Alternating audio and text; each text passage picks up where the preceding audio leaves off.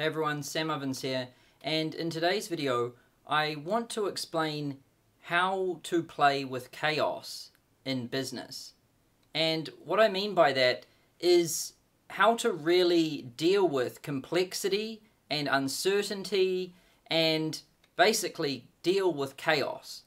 And really, if there's one massive thing that I've learned from being in business so far, it's that you really need to be good at dealing with complexity and chaos, because chaos is just everywhere, and the deeper you go in business, the more chaos there is, the more complexity there is, and you really have to get good at making things simple and understanding what's signal and what's noise, and also developing a collection of mental models that you can use to observe the complexities and the chaos through. They're like lenses that you can view things through. And when you view, what most people see as just absolute chaos and uncertainty, when you develop some mental models and you get used to using them, you can look at that chaos through a lens and it makes things simple and understandable for you. And when you have that kind of comprehension, you're able to come in and make decisions and understand like what's going to happen as things unfold, and you really get better at making decisions. You get more accurate, you're able to be right more often, which is kind of important, and you're also able to just deal with the unfathomable complexity, right? Because if you look at everything in the detail, like everything up close, and if you listen to every conversation and every comment and every little data point and every metric, you will get lost and you'll drown in complexity. And what I really want to do is cover some mental models that I've used and continue to use in business and in life that have helped me a lot. And I think this is going to be a cool series that we can kind of roll out on YouTube on my weekly blog videos, where I, in each video I kind of explain a different mental model and what it is, how it works, how you can use it, how you can adopt it, and when the right time to use that model is. And so my hopes in doing that is that, one, I show you a bunch of different mental models. You can adopt those, and then you can use them yourself for dealing with different things in life and in business. And in today's video, the one I want to cover is really how to deal with chaos. And chaos it's something that's very fascinating. And, a lot of the time we see things that are happening in the world and we think we know what causes it, or we don't have any idea what causes it. And what's fascinating is when we think we know what causes it, it's often never that and we're wrong. And then when we don't understand what it is, there is still a cause, right? And so humans are very bad at understanding causality and understanding complex, dynamic, nonlinear systems, which is basically everything that is worth, or everything that you should understand is basically a complex, nonlinear, dynamic system, right? And so you really need to get good at this stuff. If you want to be a good human, if you want to be a good businessman, you really need to understand it. And I'm going to attempt to make things really, really simple in today's video. I'm not going to, go into complex stuff. I'm going to try and make it as simple as possible. So when you're dealing with chaos and uncertainty, you need to understand the 4 rules that really govern everything in the universe, everything in the universe. Business, your human body, your mind, your team, your products, your market, your niche, everything you could possibly observe in the universe, it follows these 4 simple rules. And I cover them right now. So number 1, the first one is entropy, right?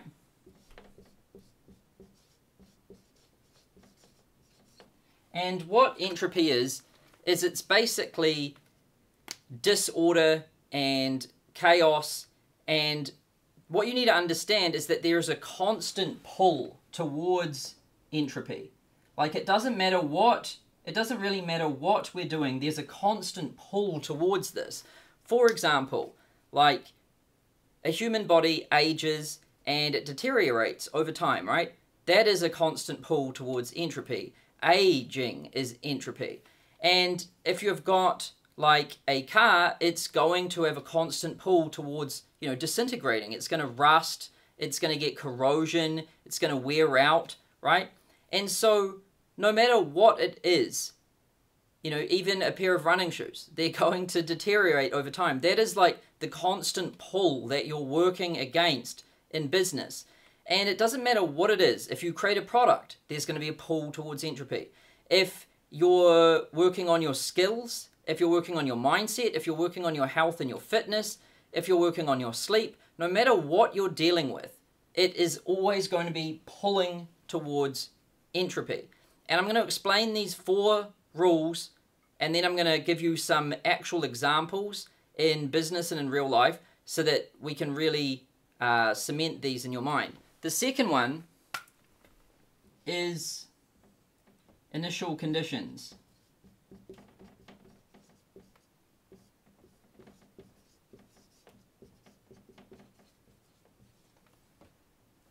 You see that? Cool. So initial conditions are basically the factors and basically the experience that different things had in the early stages when they were created. So for example, you've got initial conditions for when your company was formed, right? So when you form your company, the first few hires you make and the environment and the culture and the principles and the mission that you form when that nexus really is just coming together, those are the initial conditions that your company is formed on. Your initial conditions as a human would be the family and your home and environment and school and social circles that you grew up with, right? Those are the initial conditions of a human. And if we look at different plants in nature or different animals in nature, their environment and the different factors of their environment, that shapes, those are the initial conditions there. And why it's important to understand initial conditions is because things, like everything, has a tendency to self-replicate, right? And so what we see is that when the initial conditions are formed, for example, let's say a company, and this one's a fascinating one, right? So let's look at Facebook, right? So Facebook right now, it's having a lot of problems with privacy. A lot of people are like up in arms about privacy with Facebook and all of this. And really, if you want to understand how this has happened, all you need to do is go back and look at the initial conditions that Facebook was formed on, right? And if we look right back at Mark Zuckerberg when he was at Harvard, there was privacy concerns with Mark Zuckerberg at Harvard. He almost got expelled from Harvard because he created some kind of online service where you could, I think it was called Face Mash or something, I might get the name wrong, but he basically created some kind of thing at Harvard where you could see images of other students and basically rate them whether they were hot or not. And how Zuckerberg got this information is he basically hacked into the Harvard server and he pulled all of this information, which was private, from there and displayed it on this application. And that was a privacy violation, and he almost got kicked out of Harvard for that. So, Zuckerberg has had this constant kind of run-in with privacy since before Facebook was formed, right? And then when Facebook was formed, it's always been privacy. If you look back throughout Facebook's history, they've had constant issues with privacy. And so, really, this isn't, if we look at the initial conditions there, we can kind of see exactly what's going to happen later. Because what happens with initial conditions is they have a tendency to self-replicate just at larger and larger and larger scales. So you imagine a pattern that exists at a very small scale. Well, with time and with scale, all we see is just an extrapolated, magnified version of that pattern. It just gets more and more extreme, right? And so that's how we can see that. And this is why it is so important in business to pay attention to initial conditions. You know, like one thing that is so important that I don't think anybody thinks of is their first few hires and their culture and their principles and their vision and their mission. You know, these different elements come together to form the nexus, and how that comes together in those initial stages dictates everything. And I mean everything. Like, if you want to look at Google and how it was formed at that small scale, they were ruthless about only hiring the best talent. They would hire on average one person for every 10,000 resumes that they received. No kidding. And so it was painfully slow to make these hires at the start. But now what we see with Google is a massive, like one of the world's biggest companies that is a self-replicating talent machine, right? Probably some of the smartest people in the world work at Google. And I think last time I looked, there was 98,600 of them full-time employees at Google.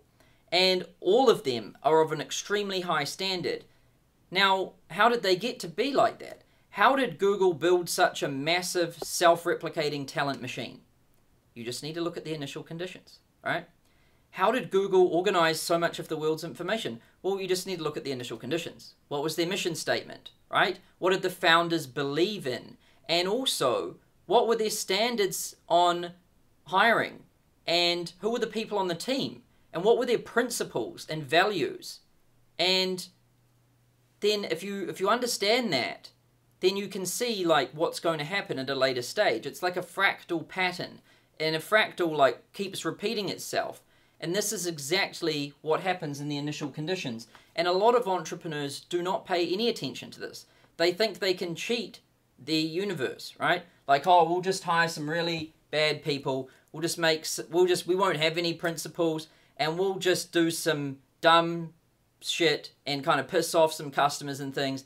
And then later on, we'll change it round, right? Never happens. And also, I watched this documentary called The Fire Festival. And it's actually, that's not the name of the documentary, but if you Google like Fire, F-Y-R-E, Festival documentary, I think there's one on Netflix and there's one on Hulu. Both are good. But this guy was like a massive fraud, right? And he basically held this festival, hyped it up to be this thing that was going to be the best festival in the world, and it turned out to be like the worst festival in the world, right? And so if we want to understand Fire Festival, all we need to do is look at that guy's initial conditions. What did he do before that? Well, he just ripped off a bunch of millennials, promising the world and giving them nothing, all right? So, of course, that's what he's going to do, like, at a larger scale with Fire Festival. These things, there's always, the initial conditions tell you a lot, right? And so, things to take from this is, one, pay attention to the initial conditions. Like, pay attention to your hires. Pay attention to how things are forming, because they have a tendency to self-replicate. And, you know, A's hire A's, and B's hire C's, and C's hire D's. And if you have D's, you're fucked, right? And really, if you have anyone other than A's, you're fucked. So, really, this is something a lot of people don't pay attention to. Once you get, because of number one, there's a constant pull towards entropy, that you as an entrepreneur, you have to be combating entropy everywhere, right? So like we have a standard in our company that we'll only hire A's, and then once we have one, the next hire must be better than our existing hire. You know, when we have like our software engineers, once we've got a really good software engineer, the next software engineer we hire must be better than that one. If they're just as good or worse, we will not hire them.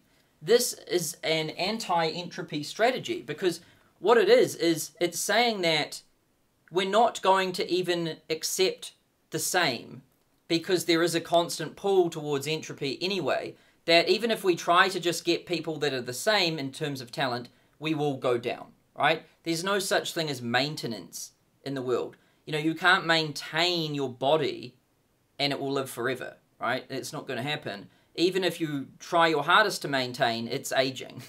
Sure, you can do things to combat it and not age as fast, but there's no maintenance in this world. There is only entropy.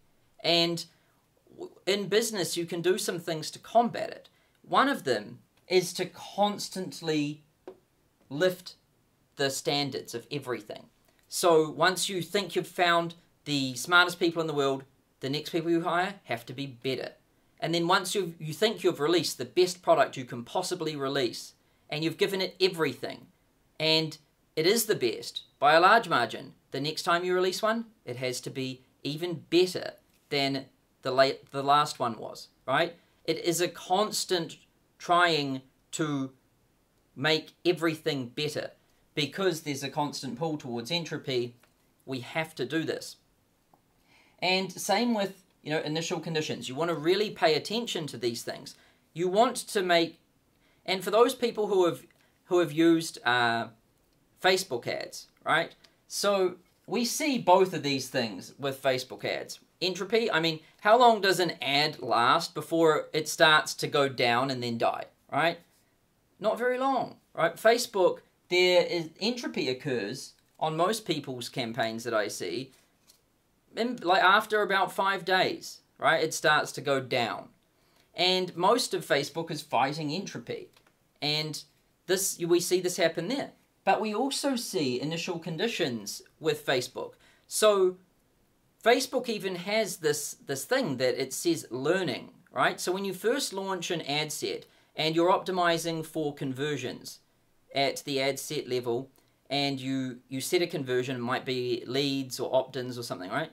So that algorithm is going to start learning as what it's basically doing is it's grabbing a combination of variables like audience, image, and ad, and placement, and time of day, and different cross-sections of that audience, and it's basically taking these elements and it's trying all sorts of possible combinations and arrangements of these variables, of which there are many, and it's taking these little samples, showing them to people, and seeing which ones work the best. And by best, I mean show that someone's going to convert.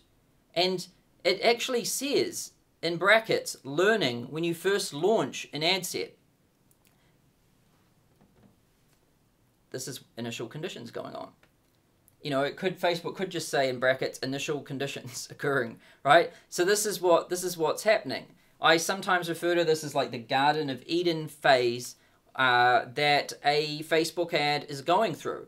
And so in the first kind of 1 day to 4 days, those are the initial conditions that are happening. And those are very important. And what you'll notice is with Facebook ads, you can take an ad in an audience that works. You know it works because you can see it. It says it's working, right? And you can try this experiment yourself. Then just duplicate that ad set, right? It's a carbon copy. It is identical in every way, shape, and form. And then we launch it. And the duplicate doesn't work. And so this confuses the hell out of most people. Their brain just goes boom. Because they're like, how does this work? I know this works. I can see it's working. And I created a carbon copy of it and it doesn't work. This is why you need to understand chaos and initial conditions and entropy. Why does that happen? I'll tell you how it happens. And no one knows this at all. Like I talk to a lot of people about this sort of stuff and I've never met anyone that really could tell me this. And so what happens is in those initial conditions, Facebook is basically, I'll draw it so it makes a bit of sense here. So let's say you have an audience of 100,000 people that you specify, and you have an ad like this, right? And you also, let's say that's what happens. You create an ad, and then you specify an audience that's roughly 100,000 people, and then you tell Facebook to go. Well, Facebook just doesn't take your ad and the 100,000 people and just run it like that. there is another element that no one really understands, which is the algorithm here. And what the algorithm's doing is it's cutting a cross-section of this 100,000. So it's going to cut samples of all different parts of this. It's going to basically take a random sample of this 100,000, and then that random sample, let's say it's only going to be about 1,000 people, right? It's going to take a random sample of 1,000 of that 100,000, and it's going to take this ad and the different placements, because it could have put it on the news feed for mobile, the news feed for desktop, and it's going to try this ad with placements, and it's going to try it with this cross-section of 1,000 people. And it's going to be testing to see which people in this random sample of 1,000 are most receptive to this ad on what placement for the ultimate goal of this conversion event, right? And it's going to calculate these things. This is the initial conditions occurring. This is when Facebook says in brackets learning. And when it's doing that, it will decide like what cross-section of this 100,000 has the highest probability of working with this ad. And then it's going to basically cut out a cross-section of, let's say, it's going to cut a cross-section of 10,000, and this initial conditions period's over, and it's going to have it's going to take the ad, it's going to show it to these 100,000, and it's going to use whatever placements worked best. Now, what this means is that it isn't actually the same thing. You know, you're not just showing the same ad to the same 100,000 people. Because the first time you launched it, initial conditions occurred that were different. Because different people would have seen the ad and interacted with the ad. And what happens is, if somebody sees the ad and clicks on it and likes it, and they're not really the right person to see the ad, click on it and like it, then that's going to skew the evolution of that ad and make its like vector into the future not good, right? It's going to evolve into something that doesn't work, right? And this is all due to something that happened in the initial conditions. The ad's the same, the audience is the same, but because of a few different actions that could have happened in the initial conditions stage, it skews the evolution of this thing, and it doesn't work. Or if the right people see the ad, if the right people click on it, if the right people take these actions, then Facebook's going to select the right 10,000 people to show it to, and it's going to show to them, and it's going to work, and it's going to have a good future, and it's going to be profitable, right? And so this is initial conditions occurring on Facebook, right? Because this is what is going on, and most people don't understand this, but it's absolutely what happens. And the same thing happens with like a Facebook group or a community, right?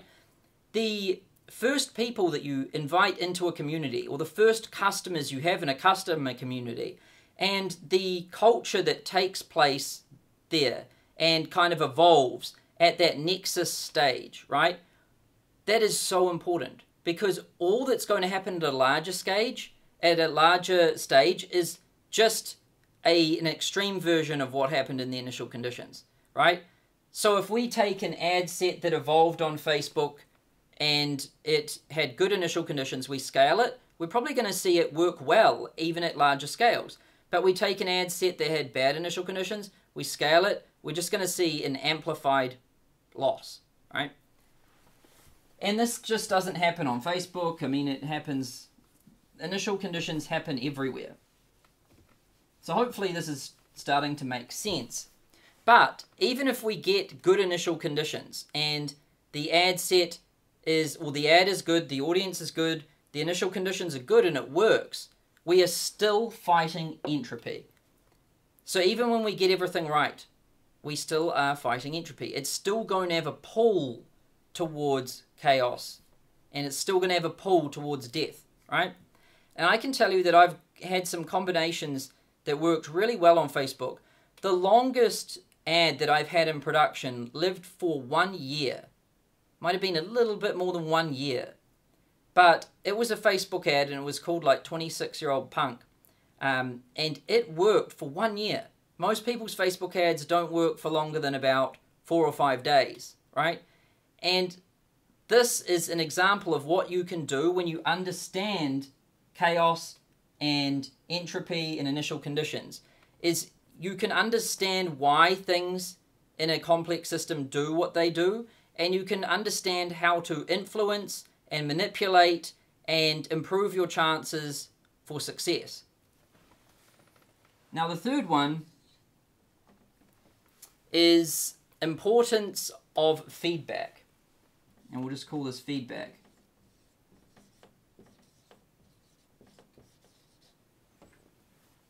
Now, feedback is extremely important, and most people don't understand it. And how feedback basically works is, it's best shown if I just grab, if I create a small diagram here. I think I can do it using the space. So with any system, we basically have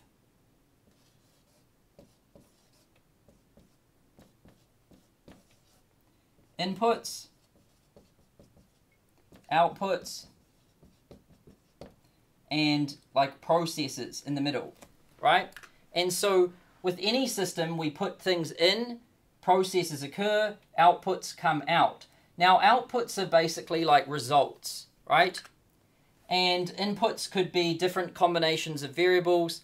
Let me give you an example, because this is an abstract thing. So with Facebook, what are the inputs? Well, we have the ad, we have the images for the ad, and then the ad has headlines. We might have different variations of headline, and then there's audiences, and we might have different variations of audiences, and then there is there's other things like placements, right? Like, is it desktop, mobile, right-hand side, or whatnot?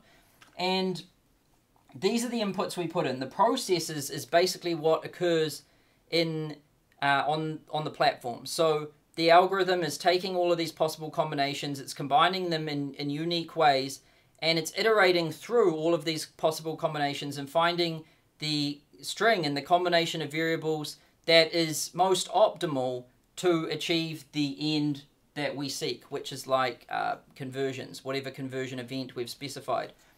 And so that's an example, right? Or inputs when you're starting a company. That is the people you hire. That's probably one of the main inputs. Who is on the team? Also, another one could be like, what are the principles? Or what are the core values? And also, what's the culture like? And what is the goal? What is the objective, right? And so based on these inputs, then the processes that occur are that's the day-to-day interactions and what's going on when these combinations of things are combined. And the output we see is basically the products. So like what products come out. And we also see what results come out. How many customers, how much profit, how much revenue, how much clients do they have. That is an output that comes from those inputs. And this is basically how a system works, and this is how everything works. You can apply this system mental model to anything. The same way you can apply these different chaos theory principles to everything as well. But the point of what I'm saying with here is actually to do with feedback. So, what is feedback? Well, this is where it gets interesting. So, with most systems, we see outputs and we see inputs, and one thing confuses a lot of humans, and it's this. Like, let's say here we have a chart, and let's say here let's put time here, and then let's put results here. And results could be number of customers, amount of profit, or whatever. And what we see is, and I'm just going to draw on this because that green is hard to see. So we've got time, results, and what we see with a lot of things is like a flat kind of trajectory. So someone might be trying to get more customers or make more money, but it's a flat curve. Or and it's not even a curve, it's just flat. Or it might be a steady decline, right? And maybe if somebody is working really hard and making little incremental improvements, maybe they can get a linear improvement over time, right? So most businesses, most people, and pretty much most human beings, they produce linear incremental improvements, or no improvements, or decline. And really, no one really maintains. So this middle line doesn't really exist, but I'm putting it in here for an example. But then there's a few rare exceptions.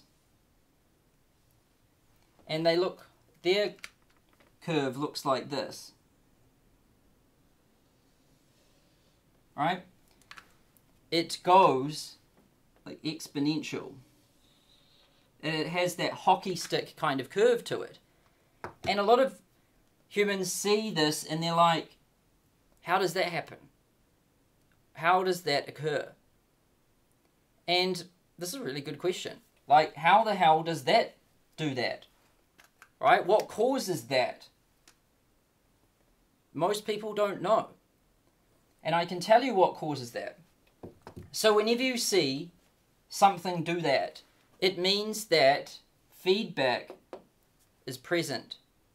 And what feedback basically does is, let's imagine that with the flat chart, or the one that's going linear up incrementally or linear down incrementally, right? That one will have a relationship where, let's say we put in a 1 as an input and we get out a 2, right? So we're trading 1s for 2s. So we put in a 1, we get out a 2. We put in a 1, we get out a 2. And what I mean by that is, let's say that if I work for a full day, and we count that as 1, then I make $200, right? Then tomorrow I put in a day, I make $200. I put in another day, I make $200. I put in another day, I make $200. This is how most people's life is, and this is how most businesses are. Or someone might know that if I make 5 sales calls a day, I'll get 1 client, right? And also with Facebook ads or any type of paid advertising, if I spend $1 on ads, I'll get out $2 on ads. So you spend $1 on ads, you get out $2 from ads, and you might spend the same, or you might slightly increase your budget, and you'll see an incremental curve, right? And this is what happens with most people. But, and don't get me wrong, trading 1s for 2s is pretty good. But it still doesn't give us this. It doesn't give us the exponential curve. So, how do you get an exponential curve? Feedback. And what feedback is it's when we take the output and we feed it back around as the input.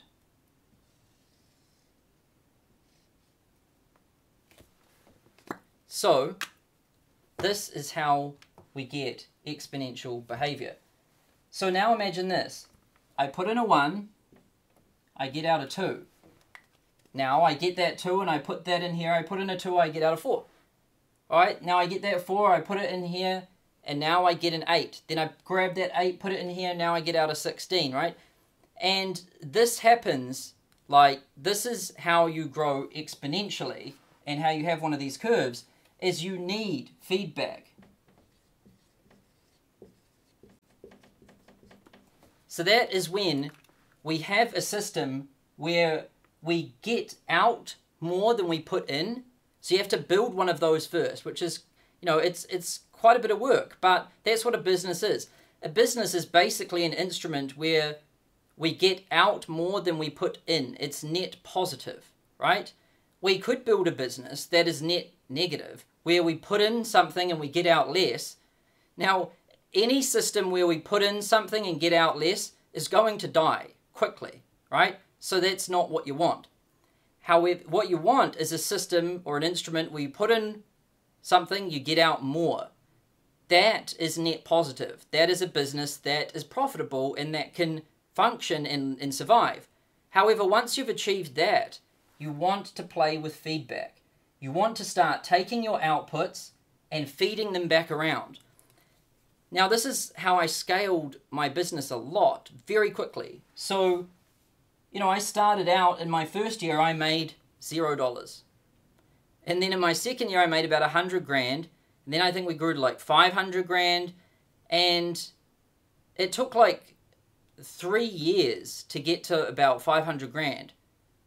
And then within 4.5, 5 years, we're making $18 million a year. Right? And now we're up at like 30 something million a year. And it only really like 6 years have accrued. So that's pretty exponential. Like, how does that happen? I can tell you.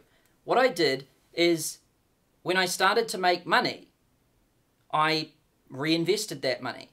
And I had built instruments where I could get out more than I put in. So I basically created funnels and processes where I could feed them with ads. So let's say that my inputs is traffic, web traffic, clicks, people on the internet clicking on things. That is my input. What is my process, this triangle? Well, that would be like the funnel that I built. So for Consulting Accelerator, it's an automated webinar. And I built that process and that sequence. And then what was the output? Well, the output was getting customers at a profit. So I could spend $1 on ads and I could get out like $5 in revenue. And I could put in $1, get out $5. Put in $1, get out $5. And I started I started with small budgets, like $50 a day, then up to $100 a day. And I just kept feeding it back around. And I got it up to the point where we were like spending $40,000 a day on ads. And people don't understand this. Like, I think a lot of people never are able to reinvest their earnings because they never build a system that's net positive anyway. So your first priority in business should be build a system or an instrument that's net positive, where you get out more than you put in. Then figure out a way to feed that machine. Something with a lot of volume. Something like paid ads, right? Something you can scale. I like paid ads because it's a tap that you can open a little bit and just get a trickle out of. But then you can open that thing right up and you can get a big flow. And so when you can get things to work at a small scale, and when you get the initial conditions right, and when you build a system that at a small scale is net positive, and it gets out more than you put in, then what you can do is you can just open up the tap and keep pumping it and keep feeding it back around, right? This is what you do. And then, this is also why, it's why there's that quote from Albert Einstein that says, compound interest is the 8th wonder of the world. He who understands it earns it. He who doesn't pays it. Right? This is true. Einstein knew about what we're talking about here. Einstein knew about initial conditions and feedback. So, if you, there's a reverse one of these, and that is debt, right? So if you have debt, then I borrow $1 today, and in the future I owe more than $1 for that $1 I took. So it's net negative, right? And then that accumulates interest with time. So as time accrues, I owe more and more and more money for that $1 I took. It's a really bad deal, right? And so if you have debt, you go down. But if you have savings that earn interest, then it's going up Because if I have $1 million in my bank account and I'm earning 10% interest, then I'm going to have at the end of the year 1,100,000. And then the next year, I'm going to earn 10% on that. And it's going to keep growing and keep growing and keep growing. And if you look at Warren Buffett's net worth over time, you'll see Warren Buffett's net worth curve, and you'll see it looks like this. It's exponential. Over time, it has that hockey stick nature, and it's because Warren Buffett understands feedback really well. He understands all of this. And basically what he's tried to do is create Berkshire Hathaway as an instrument that can take in capital and over time produce more capital than is put in. It's net positive. And that's why Berkshire Hathaway, its shares have gone up exponentially. Warren Buffett's net worth and all the shareholders of Berkshire have gone up exponentially. And it's because Buffett understands feedback. When he makes money from something, he doesn't take it out and buy a Lamborghini, right? If you take the money out of the system and you spend it on something stupid like a Lamborghini, there is no feedback, right?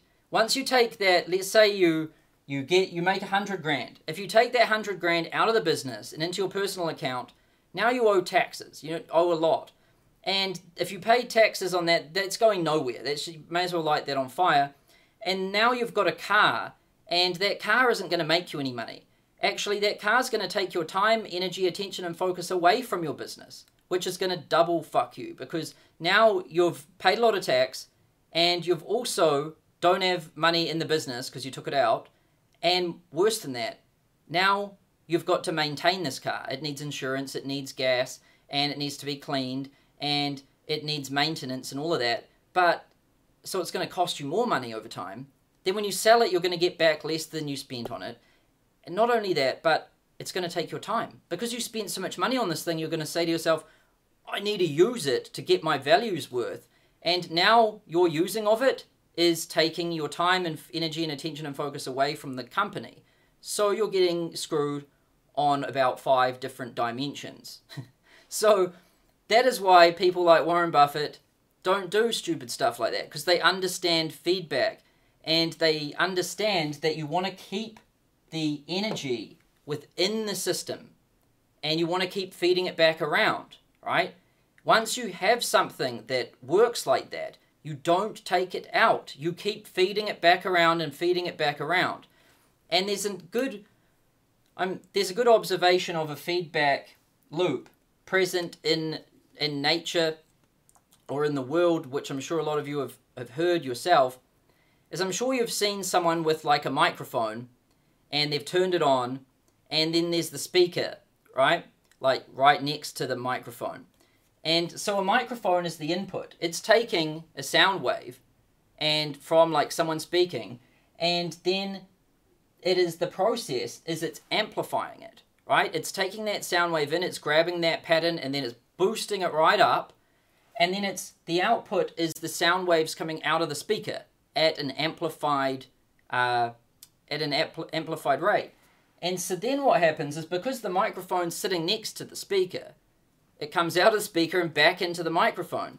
And now because it's come into the microphone again at an amplified rate, now it's amplifying it even more. It comes out the speaker, boom, and again, and it's going boom, boom, boom, boom. And that's why you'll hear a feedback loop occur with a microphone. It will go boop, boop, boop, boop, boop, and it keeps going bigger, bigger, bigger, and you swear the thing's going to blow up. Sometimes it might, other times someone might quickly turn it off, right? That is a feedback loop. And so these things, they're not this, while what I'm explaining to you here are concepts, right? These are abstractions and mental models that we can use to understand the world around us and understand the nature of things and how we can interact with them and influence them. But really, this stuff, it happens. And you can prove it with simple little experiments, right?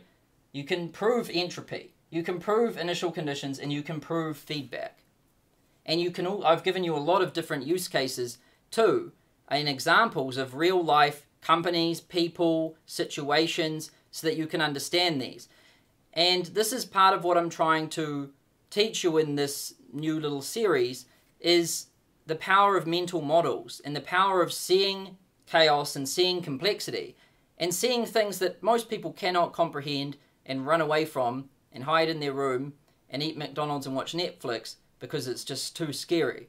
Well, you can understand these things if you have the right mental models, and then it's actually fun. Life is like a little experiment where you get to tinker with things and you get it's really quite fun. It's like playing a video game with life. Now let's talk about the fourth one, which is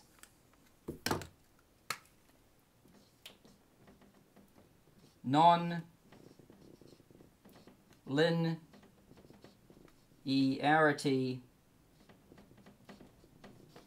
And we've kind of already covered this, but when we understand that there's a constant pull towards entropy, right? Disorder.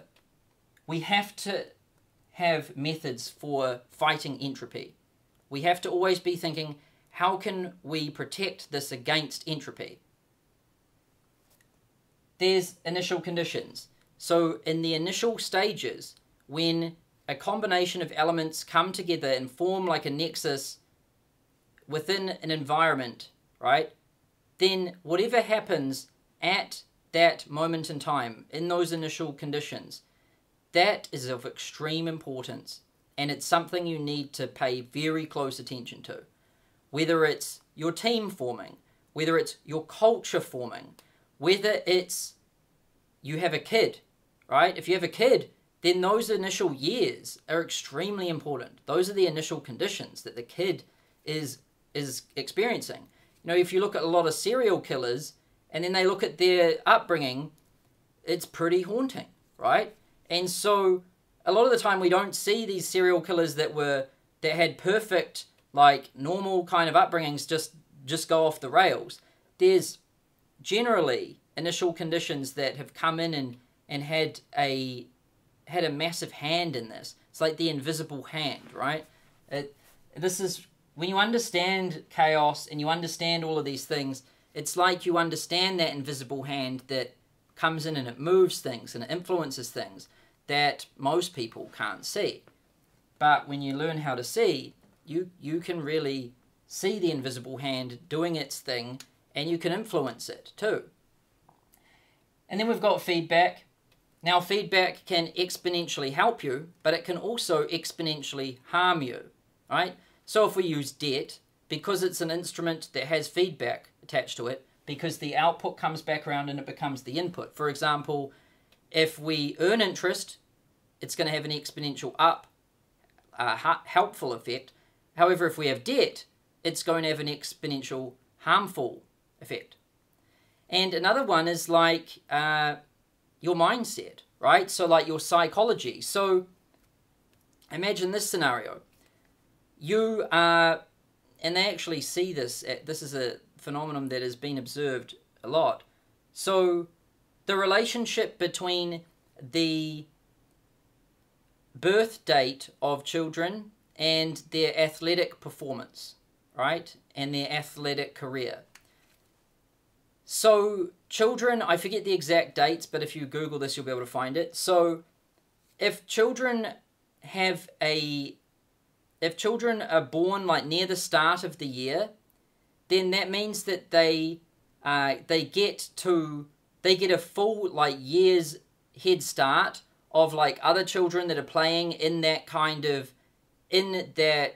class of sport. So, you know, basically the way sports works is in early, and I never paid much attention to sports, this is why my explanation of it is bad, but you'll get the point I'm trying to make. So when they're forming teams and they're forming different like competition levels, they use your birth date and when you were born to see if you should be in that grade or that grade. And children who have a birth date, I think it's towards the start of the year, they get more practice time compared to other children who are at the end of the year. So they've got an unfair advantage. And when you have an unfair advantage in the initial conditions, right, it is amplified with feedback. And the result of that is non-linearity. And let me explain this string. So you have a bit of a head start, a bit of an unfair advantage. Not huge, but a bit, because you've been practicing longer, you're a little bit bigger, you're a bit stronger than the other kids. So what happens? Well, at practice, because the coach quickly realizes, wow, that kid's good.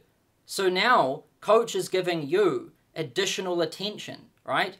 Now, with that additional attention, you start to think, whoa, the coach is giving me additional attention, I must be good. Now that you think you're good, you start playing better. Now the coach is like, whoa, I saw that I gave that kid attention and it made him way better. Now I'm going to give him more attention. Then the kid thinks, oh, I'm getting more attention from the coach. I must be really good. So now they think they're even better. Now they start playing even better. Boom, boom, boom. Feedback loop is occurring. And now the other kids on the team are like, whoa, the coach really likes that kid. And that kid was good and now he's way better. So now the other kids on the team praise that kid. And now that kid thinks he's even better. Feedback loop. Now what happens is when they're during game time, because all the other kids and the coach think that this kid is better, then the other kids pass the ball to that kid more frequently, more often. And the coach keeps that kid on the field longer than other kids and puts him in the position where he's going to learn the most. All of this happens. Now the audience and the crowd is watching, they're observing this, and they start talking about this kid. Now the team thinks the kid's even better. This keeps going. And now some talent scout sees the kid who's way better than the other kids, and then they offer that kid a role in like a position in another more professional team. That kid gets there, and then it goes boom, boom, boom, boom, boom, up, up, up, and now you get someone like Michael Jordan or something, right? So that explains what happens here. Initial conditions, that was the first little practice round. And this one kid had a small advantage, not very big, small, but a small advantage in the initial conditions gets amplified exponentially with feedback. And the result of this is nonlinearity. And nonlinearity is basically a curve that's exponential, or it's basically nonlinear. It's not a straight line, it has a curve to it. And this is what happens. It happens everywhere. I also saw that there was a study done on like goldfish and the initial conditions. And so if you ran an experiment and you had some goldfish that are the same species, same age and everything, and you put them in a pond, right? They're identical in every way, shape and form, even age, everything. However, one of those goldfish has a slight size advantage. For whatever reason, it's just a little bit bigger. Right? Now what happens? Well, when the goldfish swim to the food and try to get it, the big goldfish can beat them away from it and get it. Now the big fish is eating more food. When the big fish eats more food, it gets bigger, bigger, bigger, until you end up with this one massive fish and then a bunch of other fish. Right? The difference in size was not that extreme at the beginning, but because of feedback from initial conditions, we see nonlinearity, right? And so that is chaos. And this is an excellent mental model to use to understand the world and business and yourself and your mindset and your psychology. You know, once you start to think like, I'm good at doing this, and then the result of you actually doing it proves that you are good and you do get good results, then that comes back around and now you're like, whoa, I actually am good. And now your output is even greater. And now you're like, whoa, I'm really good. And then it keeps going like that, right? So sometimes like just getting an initial win, or I remember my first ever client, right? For 1 year I had no clients, but that first client I had just totally changed the game, because now I thought I had this confidence. And then when I had that confidence, I got more clients, then I had more confidence, and it's just gone around and around and around like this. And so it works with skill. It works with your mindset and your confidence. It also works with money and finances and growing your company. It also works with products. It works with everything. You know, there's always these things: entropy, initial conditions, feedback, and nonlinearity. And you want to learn to think like this. Whenever you are observing something, try to understand what is going on. Try to understand, like, what is the system here? What are the inputs? What are the processes? What are the outputs? Is there feedback present in this thing? And if there is feedback, what is it? Because whatever things have feedback attached to them, that is something that is going to cause massive shifts and changes. Whenever feedback is present in a system, you see massive things happen.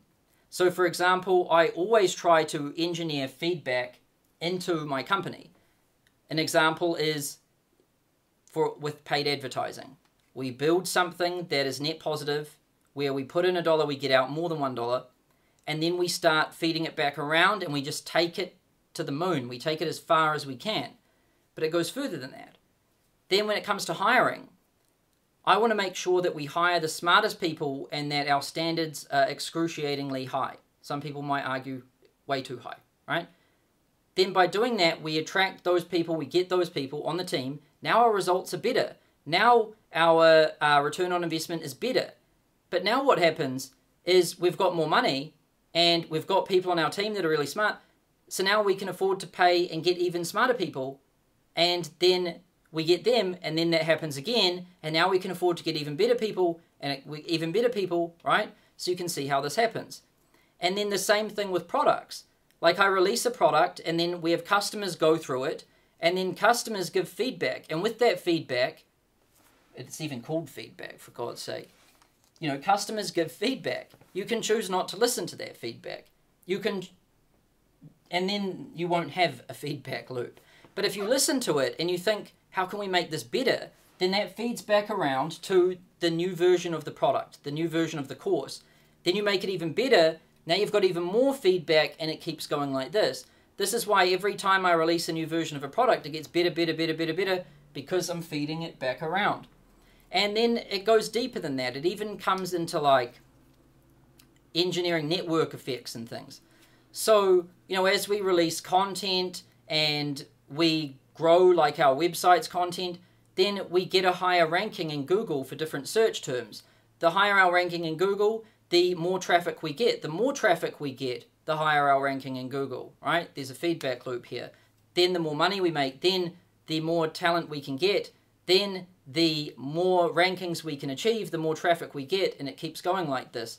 It's a flywheel, a feedback loop, and even more than that, we try to get testimonials from clients. You know, we help a client, they get testimonials, well, we get testimonials from them. Now, other people thinking about buying this see those testimonials, and then they're like, okay, I'm going to buy it. Now we get a testimonial from them, and then it grows exponentially. That's why we've got like 3,500 testimonials, feedback. And more than that, we even have like a refer a friend program, so that every customer we get a testimonial from them, we get some money from them, which we can use to improve our talent and our products, but we also get feedback from them, which we use to improve our products. But we get more than that. We even ask them to refer our product to other people. And then it grows, right? There's network effects present in the system at that point. And we're basically trying to grow the viral coefficient, because if you get a viral coefficient of greater than or equal to 1.5, then you don't need any outside influence for a system to grow, right? Facebook is a prime example of that. Facebook never spent $1 on ads or anything like that, because if someone got onto Facebook, they'd invite other people onto Facebook. And then when they invited other people onto Facebook, they invited other people onto Facebook. And so it went like this. And so that's how we saw it explode and get to like 2 billion users or whatever it's got right now. And network effects are a function of like, you know, feedback and all of this. So that's basically it for this video.